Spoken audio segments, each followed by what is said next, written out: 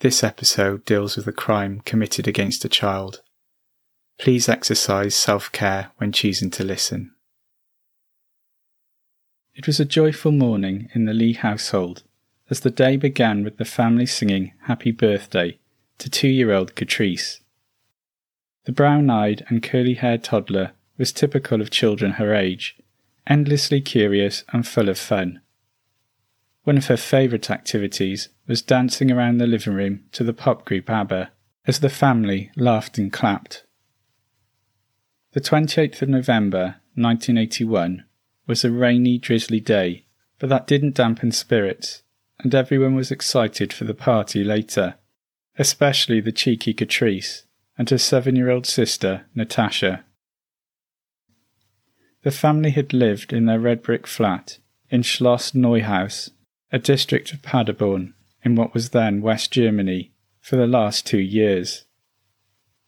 Mum Sharon and Dad Richard had married in 1972 and were originally from Portsmouth and Hartlepool respectively.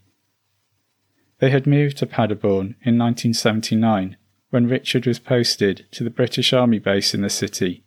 He was a sergeant in the 15th, 19th King's Royal Hussars.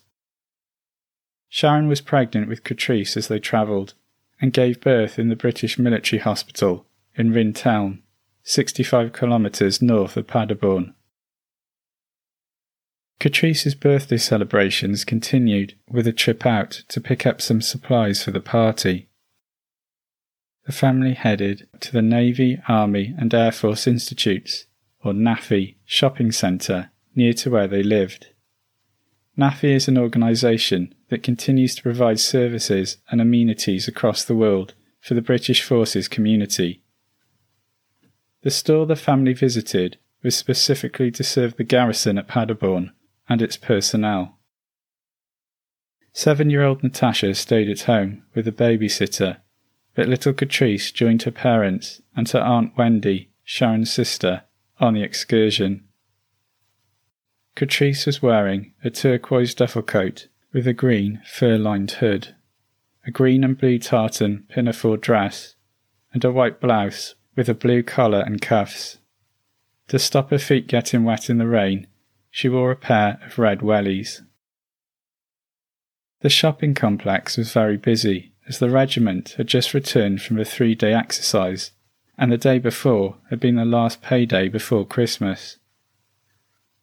A local college was also having an open day, with people from the garrison and locals in attendance.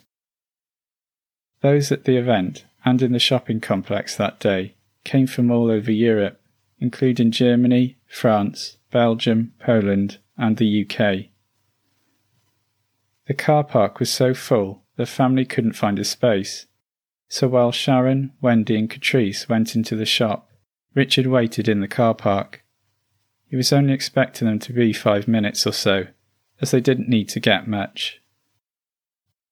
According to a Daily Mirror article from November 2021, recapping the case, the shop was fairly large, similar to a medium-sized Tesco store. Catrice was having fun choosing her sweets for a birthday treat, though after a bit she did get tired and Sharon picked her up.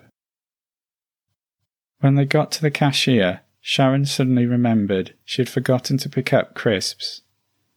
She asked her sister Wendy to keep an eye on Catrice and went back to the aisles to pick up the savoury snacks. When she returned, approximately 40 seconds to 1 minute later, Catrice was nowhere to be seen. Sharon asked Wendy where Catrice was, and she replied that when Sharon had left to get the crisps, the toddler had followed her. She assumed Catrice was with her mother. Already beginning to worry, they looked around, calling her name, but could not see her.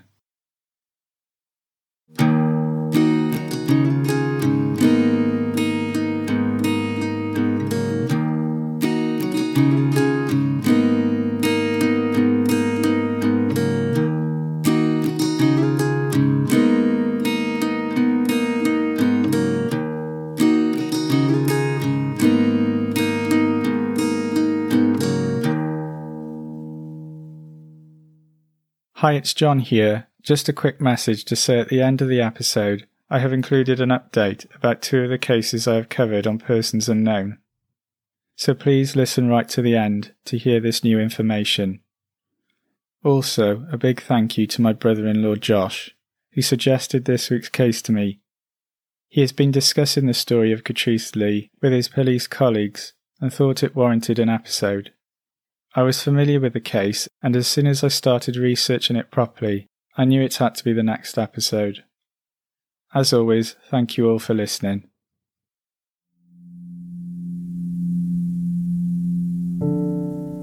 Meanwhile, Richard, still outside waiting next to the car, began to realise that something was amiss. Sharon had only needed to pick up a few things, and time was passing. He waited for around 30 minutes, and then decided to go in and look for them. He first tried the cafeteria, as he thought they may have gone for a snack. They were not there. He then thought that perhaps they had gone to another shop to pick up an extra birthday present for Catrice. As he was about to leave the supermarket, he noticed Sharon through the open door of the manager's office. When Richard was informed that Catrice was missing, his military training kicked in, and he immediately went through the shop, rounding up men from his unit to help him search for his daughter. He managed to find at least 12 people to do a ground search of the shop and the surrounding area, but they found no trace of Catrice. The Royal Military Police, RMP, were on the scene promptly, but in the following years, Richard Lee has criticised their initial response. The RMP did not close the store or take the names of people who were shopping at the time. The cashiers working that day were not spoken to for 6 weeks, with one member of staff not being interviewed for another 20 years. Police tracker dogs were not brought to the scene until 24 hours after Catrice had gone missing, far too late to be effective. Catrice had an eye condition that was going to require a couple of operations to correct. If the child had been taken to a hospital or doctor's surgery, the condition would have been immediately apparent, which would easily identify Catrice. This information was not shared by the RMP with medical centres in the region. Catrice had a distinctive birthmark at the bottom of her spine, but this was not shared either. Checkpoints were never set up, and border guards were not informed of the incident. Richard Lee believes the RMP and German police made up their mind as to what had happened to Catrice very early on. Richard says both he and Sharon were interviewed separately within hours of Catrice going missing and asked if their daughter liked ducks. The inference being that she had gone to the River Lippe that ran 50 metres or so from the supermarket to watch the ducks and had likely fallen in and drowned. The RMP and the local German police who liaised with them on the case both believed that what had occurred was a tragic accident. The river was searched extensively and dragged, but nothing was found. What made matters worse was the refusal by German police to make an appeal for information in the press. Unbelievably, the incident wasn't reported in the local news for 6 weeks. Richard Lee has said continually over the last 4 decades that he doesn't think the police theory is likely. For Catrice to leave the shop, she needed to get through 3 separate barriers without being stopped. The only other option was to have exited via the back doors, but they had no handles on the inside. It was a busy day, with the shopping complex chock full of soldiers who were extremely proactive and would have intervened if they had seen a child of Catrice's age alone. He also says that Catrice was not that interested in water and doesn't think it would have attracted her. Richard has also pointed out that the river was not deep at the time, and there were 29 gates set up to catch debris floating in the water. If Catrice had fallen in and drowned, her body would have been located. Richard points to evidence carried out by experts in 2013 who studied the weather and the river flow of that day and have agreed it is unlikely that the 2-year-old lost her life in the river. The idea that kept swirling around the heads of the family was that Catrice had been abducted by a childless couple or by someone meaning to sell her to a couple unable to have children of their own. This is the theory Richard Lee still clings to. He believes his daughter has been brought up living a lie and that her true identity is unknown to her. Another possibility, entertained by Richard at the time, was that Catrice had been taken by someone from the army who held a grudge against him and wanted to get back at him for some reason, though he was unable to name a specific person who might feel this way. In the days after the incident, Richard wanted to contact the British press and give as many interviews as he could to publicise the plight of his daughter. The British Army refused him permission to do this, citing his signing of the Official Secrets Act on entering the forces as the reason for their decision. The RMP and local law enforcement did continue searching the area, but the numbers of personnel involved slowly decreased. It was a horrific situation for the family, who felt helpless and trapped. Natasha, Catrice's older sister, remembers hearing the screams of her mother coming from the other room in the house. At just 7 years old, she found the situation completely overwhelming. The RMP investigation limped on, but came to an end 18 months after Catrice had vanished. It seemed no one could help them, and Richard and Sharon were left attempting to deal with the situation while also trying to parent Natasha and juggle work. The couple were not ready to give up and continued fighting for their story to be heard. What is astonishing is the lack of coverage of Catrice's disappearance in the British press. Searching newspaper archives, I came across very few articles about the case from the time. In 1982, the family were promised a meeting with the then Prime Minister Margaret Thatcher, but it was cancelled due to the outbreak of war in the Falklands and was never rescheduled. Living life without Catrice took a huge toll on Richard, Sharon and Natasha. Richard speaks of trying to keep it together in front of his family because he had always been told that men don't cry. He said he would wait until he was alone and then go to the bathroom and weep for hours. The family stayed in Paderborn for another 8 years. During that time, Catrice's bedroom was left untouched, with her soft toys still arranged as they were on her 2nd birthday. In 1989, the Lee family moved back to Britain and Richard and Sharon separated. They divorced a year or so later. Richard continued in his military career, becoming a warrant officer and was stationed in Ripon, Yorkshire.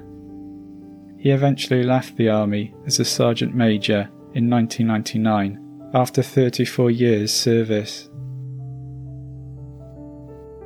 In the year 2000, the case was reopened by the RMP under the codename Operation Butte, and a computer-generated picture of Catrice, aged 19, was released. The publicity brought forward a young man who said he was at the cash registers at the time Catrice vanished. But the most significant development came when a woman contacted police to say her ex-boyfriend, who had served in the same regiment as Richard Lee, had once confessed to her that he had killed a child. A man was subsequently arrested in Northumbria in the north of England, but he was released within a day or so. The man denied any involvement, and police concluded that he was a fantasist. The woman who made the accusation died not long after these events. The following year, a £10,000 reward was offered for information leading to Catrice's whereabouts. The money went unclaimed, and there was very little movement on the case over the next decade or so. The BBC did feature Catrice on the morning TV programme Missing Live in 2008, but nothing of note resulted from the broadcast. In 2012, the RMP issued an apology to the family and admitted that the investigation at the time of Catrice's disappearance had been inadequate. This had been a long time coming, and in many ways was too little too late, as still no answers had been found regarding what had happened to Catrice. It was about this time that former police detective turned writer and cold case investigator Chris Clark began research for a book about infamous child serial killer Robert Black. Persons Unknown has come across the work of Chris Clark before, most notably in episode 2, which focuses on the disappearance of Trevelyan Evans from Llangollen, North Wales in 1990. The Crimes of Robert Black, featured in episode 7, about teenager April Fabb, who has been missing from Norfolk, England since 1969. Black is a suspect in that case. In 1994, Robert Black was found guilty of the murders and sexual assaults of Susan Maxwell, aged 11, from Northumberland in 1982, Caroline Hogg, 5, from Edinburgh in 1983, and Sarah Harper, 10, from Leeds in 1986. In 2011, he was sentenced for the murder of Jennifer Cardy, aged 9, from Northern Ireland in 1981. For his crimes, Black was given 12 life sentences. He died in prison in January 2016 at the age of 68. Chris Clark and his co-author, Robert Giles, released the book on Black titled The Face of Evil, a true story of serial killer Robert Black, in 2017. They put forward that Black should be considered a suspect in the disappearance of Catrice Lee. Clark doesn't believe that Catrice was the victim of an accident, or that she was taken by a childless couple. He says everything points to an abduction by a paedophile, and says her disappearance mimics the crimes of Black, who was able to abduct children swiftly from public places and drive them away in his car or van. Black worked for a poster company and travelled throughout Europe, delivering and displaying advertisements for alcohol and cigarette companies. British army camps throughout West Germany were part of his route. In 2016, Black's case file was in the hands of the Devon and Cornwall police, as at the time of his death he was about to be charged with the abduction and murder of Jeanette Tate. I mentioned Jeanette's case in episode 7, as it is often linked to the case of April Fabb.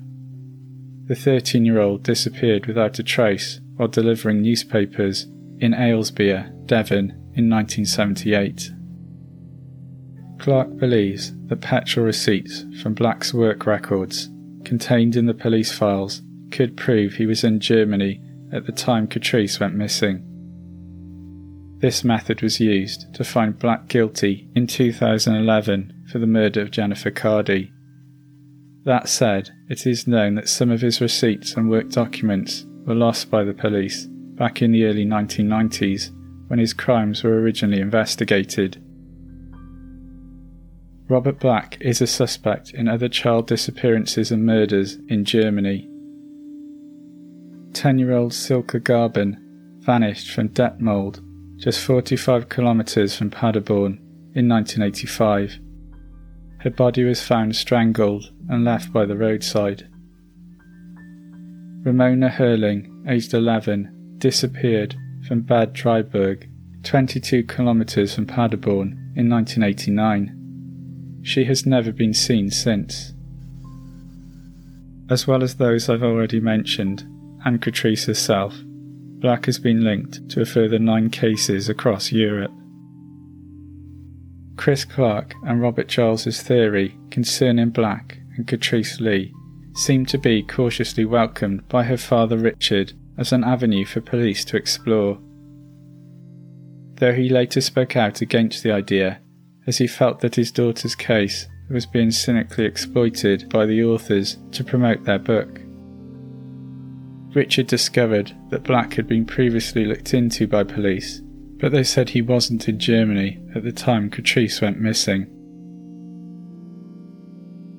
Over the years, the family have had to deal with hoaxes and online trolls who have caused them much distress. In 2012, a woman named Donna Wright contacted the Lee family, claiming she was their long-lost daughter, Catrice. She stalked and abused the family for months. In the end, she was taken to court and given a 12-week suspended sentence for the ordeal she had put the family through.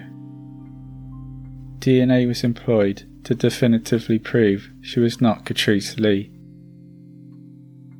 A few years later, a 40-year-old woman, Heidi Robinson, created a Facebook account under the name Catrice Lee and repeatedly sent messages to Natasha Lee.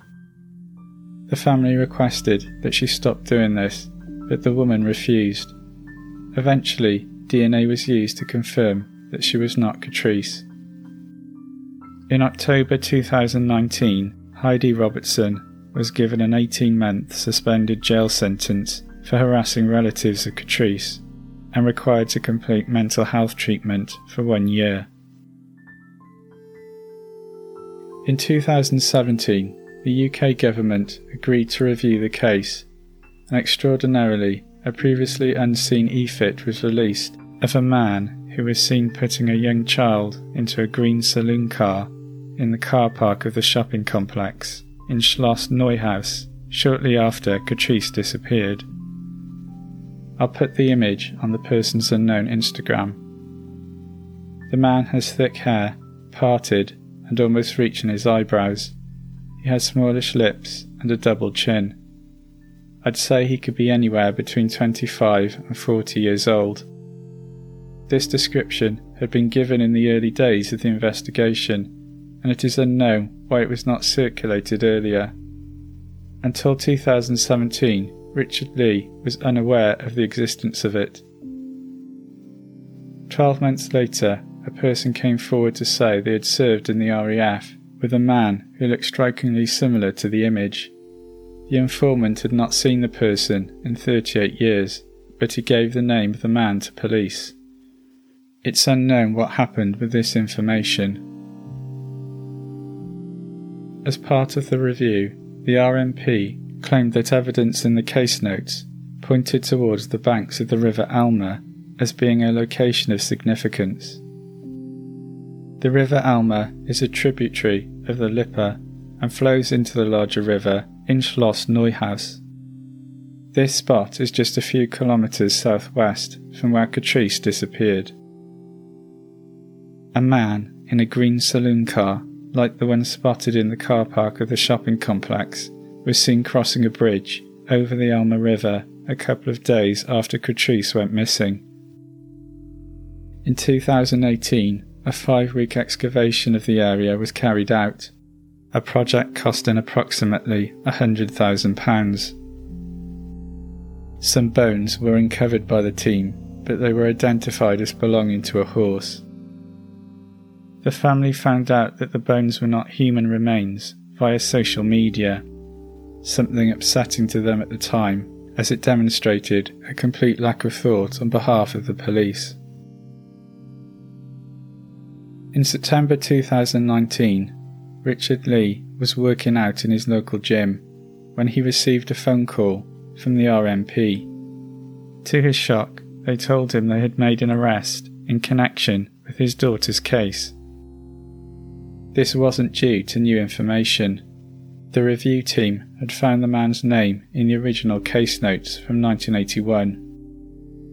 Obviously, this was incredibly hard for Richard, Sharon and Natasha to take. If they had the name all this time, why had they waited so long to act? The man was a former soldier who was based at Paderborn in November 1981. In 2019, he was 74 years old and living in Swindon in the west of England. A house in the Morden area of the town was searched and the garden dug up. Neighbours said 2 tents were erected in the backyard, and police found a black package around 30 centimetres in length under the patio. Locals described the man as well dressed and bespectacled, friendly and always ready to joke with his neighbours. He was released a couple of days later without charge. He apparently was completely shocked that he had been a suspect in the case. Richard Lee said he recognised the name of the person from his Paderborn days, but he didn't really know him. He was philosophical about the arrest and subsequent release of the man. He's quoted in the Daily Mail newspaper in 2019 as saying everyone is innocent until proven guilty. From his comments in the press, I sensed that perhaps he felt police had done this to try to prove the review of the case was making progress. Within months of this incident, the reinvestigation ground to a halt, and police said they would only be looking at the case again if new leads arose or new evidence was presented. This did not stop Richard, Sharon and Natasha, and they continued to fight for truth and justice on behalf of Catrice. For decades, Richard has been attempting to meet with the Prime Minister. Finally, in November 2021, Boris Johnson said he would meet with Richard father to father after a question about Catrice's case was asked in Parliament. This meeting was delayed several times due to COVID and then the war in Ukraine. But in the first week of May 2022, it finally happened. However, it was somewhat sprung on Richard at the last moment, meaning he didn't have time to adequately prepare. He was very angry about this fact and expressed his feelings in the press, though he also hopes some good will result from the meeting. He is currently asking for a public inquiry into the way his daughter's case was handled and for the case to be transferred from the RMP to the civilian police. Richard has also requested that the government provide £1 million to the charity Missing People. There isn't any hard evidence to back up Richard's belief that Catrice has been brought up by a surrogate family, but that is true for any theory in this case, so it shouldn't be dismissed. It's certainly a possibility, and a quick Google search will find instances of people being arrested throughout Europe for similar offences, though many of these cases tend to be newborn babies. Obviously, Catrice was already talking and only spoke English when she disappeared. This fact, plus her eye condition, would have made her stand out. That being said, as I have mentioned, the news of Catrice's disappearance was not widely distributed. There have been numerous stories over the last decade of parents who have been reunited with their kidnapped children. 2-year-old Mao Yin was abducted from the city of Xi'an in central China in 1988 and was sold to a childless couple. In 2020, after over 3 decades of searching and 300 dead ends, his mother, Li Jingzi, finally found her son and they were reunited. Similar events took place in India in 2016. After 9 years apart, parents Asfar and Farida were reunited with their son, Shahad, who was taken from a hospital in 2007. In both these cases, DNA was used to prove the identity of the missing person. These examples are few and far between, but then a toddler disappearing without a trace is an extremely unusual event in itself. Keeping an open mind is a necessity when examining this case. As I have been researching the case, what comes across so strongly is the love Richard Lee has for his daughter. He firmly believes Catrice is alive, and that he and the rest of her family have been badly let down by the authorities. Richard is constantly learning new things about the investigation, that have not been made public for decades. In 2020, in a meeting with the RMP, he found out that at the time of his daughter's disappearance, there were 15 sex offenders living in the near vicinity. There seems to be no evidence that this fact was acted upon at the time Catrice went missing. Richard, Sharon and Natasha still carry Catrice in their hearts and minds. They think about her every day. When Natasha got married in 2018, a button from one of Catrice's favourite cardigans was stitched on to her wedding dress.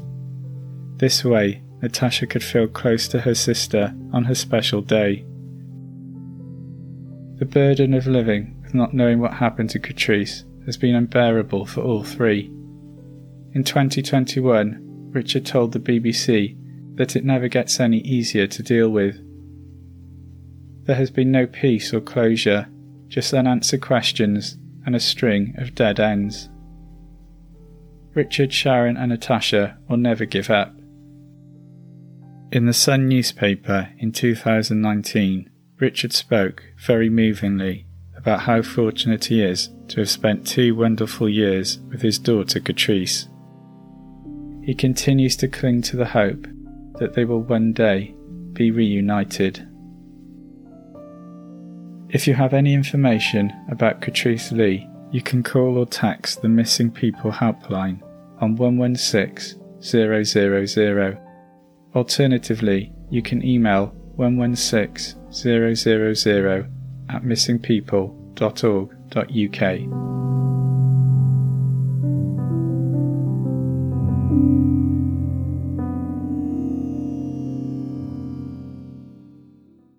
I have an update on the case of Trevelyan Evans, which I covered in episode 2 of Persons Unknown.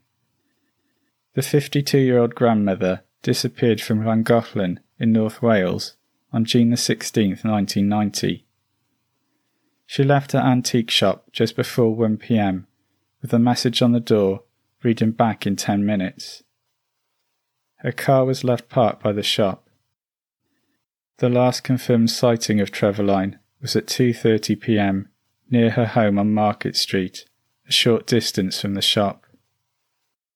In the episode on the case, I mentioned one of the most recent developments occurring in January 2021, when a message was inscribed on a plaque affixed to a bench on a popular walking path 50 kilometres from Trevelyan's hometown.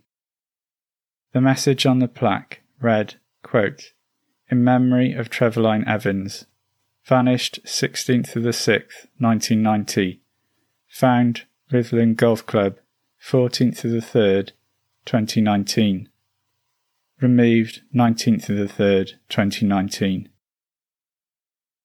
The identity of the person or persons responsible for this message is unknown."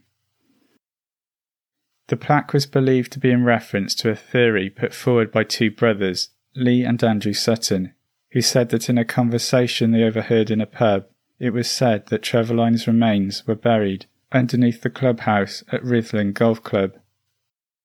The brothers used a special camera and they said it pointed to something being buried under the flooring. The police acted on this information but found nothing. The brothers denied being responsible for the plaque on the bench, which was later removed by the local council. Just a couple of weeks ago, on the 4th of May 2022, Wales Online and the Daily Mirror newspaper reported that a new message about Trevelyan Evans' disappearance had been discovered on a bench at Pantafachwan, the remains of a 200-year-old miner's cottage near Prestatyn, an hour's drive north of Llangollen. The inscription reads, quote, "Justice awaits those responsible for the removal and disposal of Trevelyan Evans, brackets, in this life or the next, from Rhuddlan Golf Club on March the 19th, 2019, at noon. May the Lord have mercy upon their soul." Again, the identity of the person behind this message is unknown. What is clear is that someone believes Trevelyan was murdered and buried at Rhuddlan Golf Club. The clubhouse is near the place where the Evanses owned a holiday bungalow. Trevelyan's husband Richard was staying there the day his wife vanished. He was arrested in connection with his wife's disappearance in 2001 when the case was reviewed by police, but he was released soon afterwards without charge. I will keep you abreast of any future developments. I have heard that Channel 4 are making a documentary on the case, which will be out later this year. Another case which has seen a development in recent months is the unsolved murder of 13-year-old Billie Jo Jenkins, covered by Persons Unknown in episode 14. Police are currently reviewing the DNA evidence in the case. If you have listened to the episode, you will remember that the tiny microscopic blood particles found on the clothing of Billie Jo Jenkins' foster father, Sean Jenkins, was key evidence. In 1998, he was found guilty of her murder. The forensic evidence played a vital role. 8 years later, in 2006, he was acquitted, largely based on the undermining of the same evidence. Advances in technology are such that police believe another look at the forensic evidence is now worthwhile. They have been under pressure to do this for some time. Police have been keen to stress that the case is not being reinvestigated, it is just the existing evidence that is being re-examined. I will let you know of any further developments.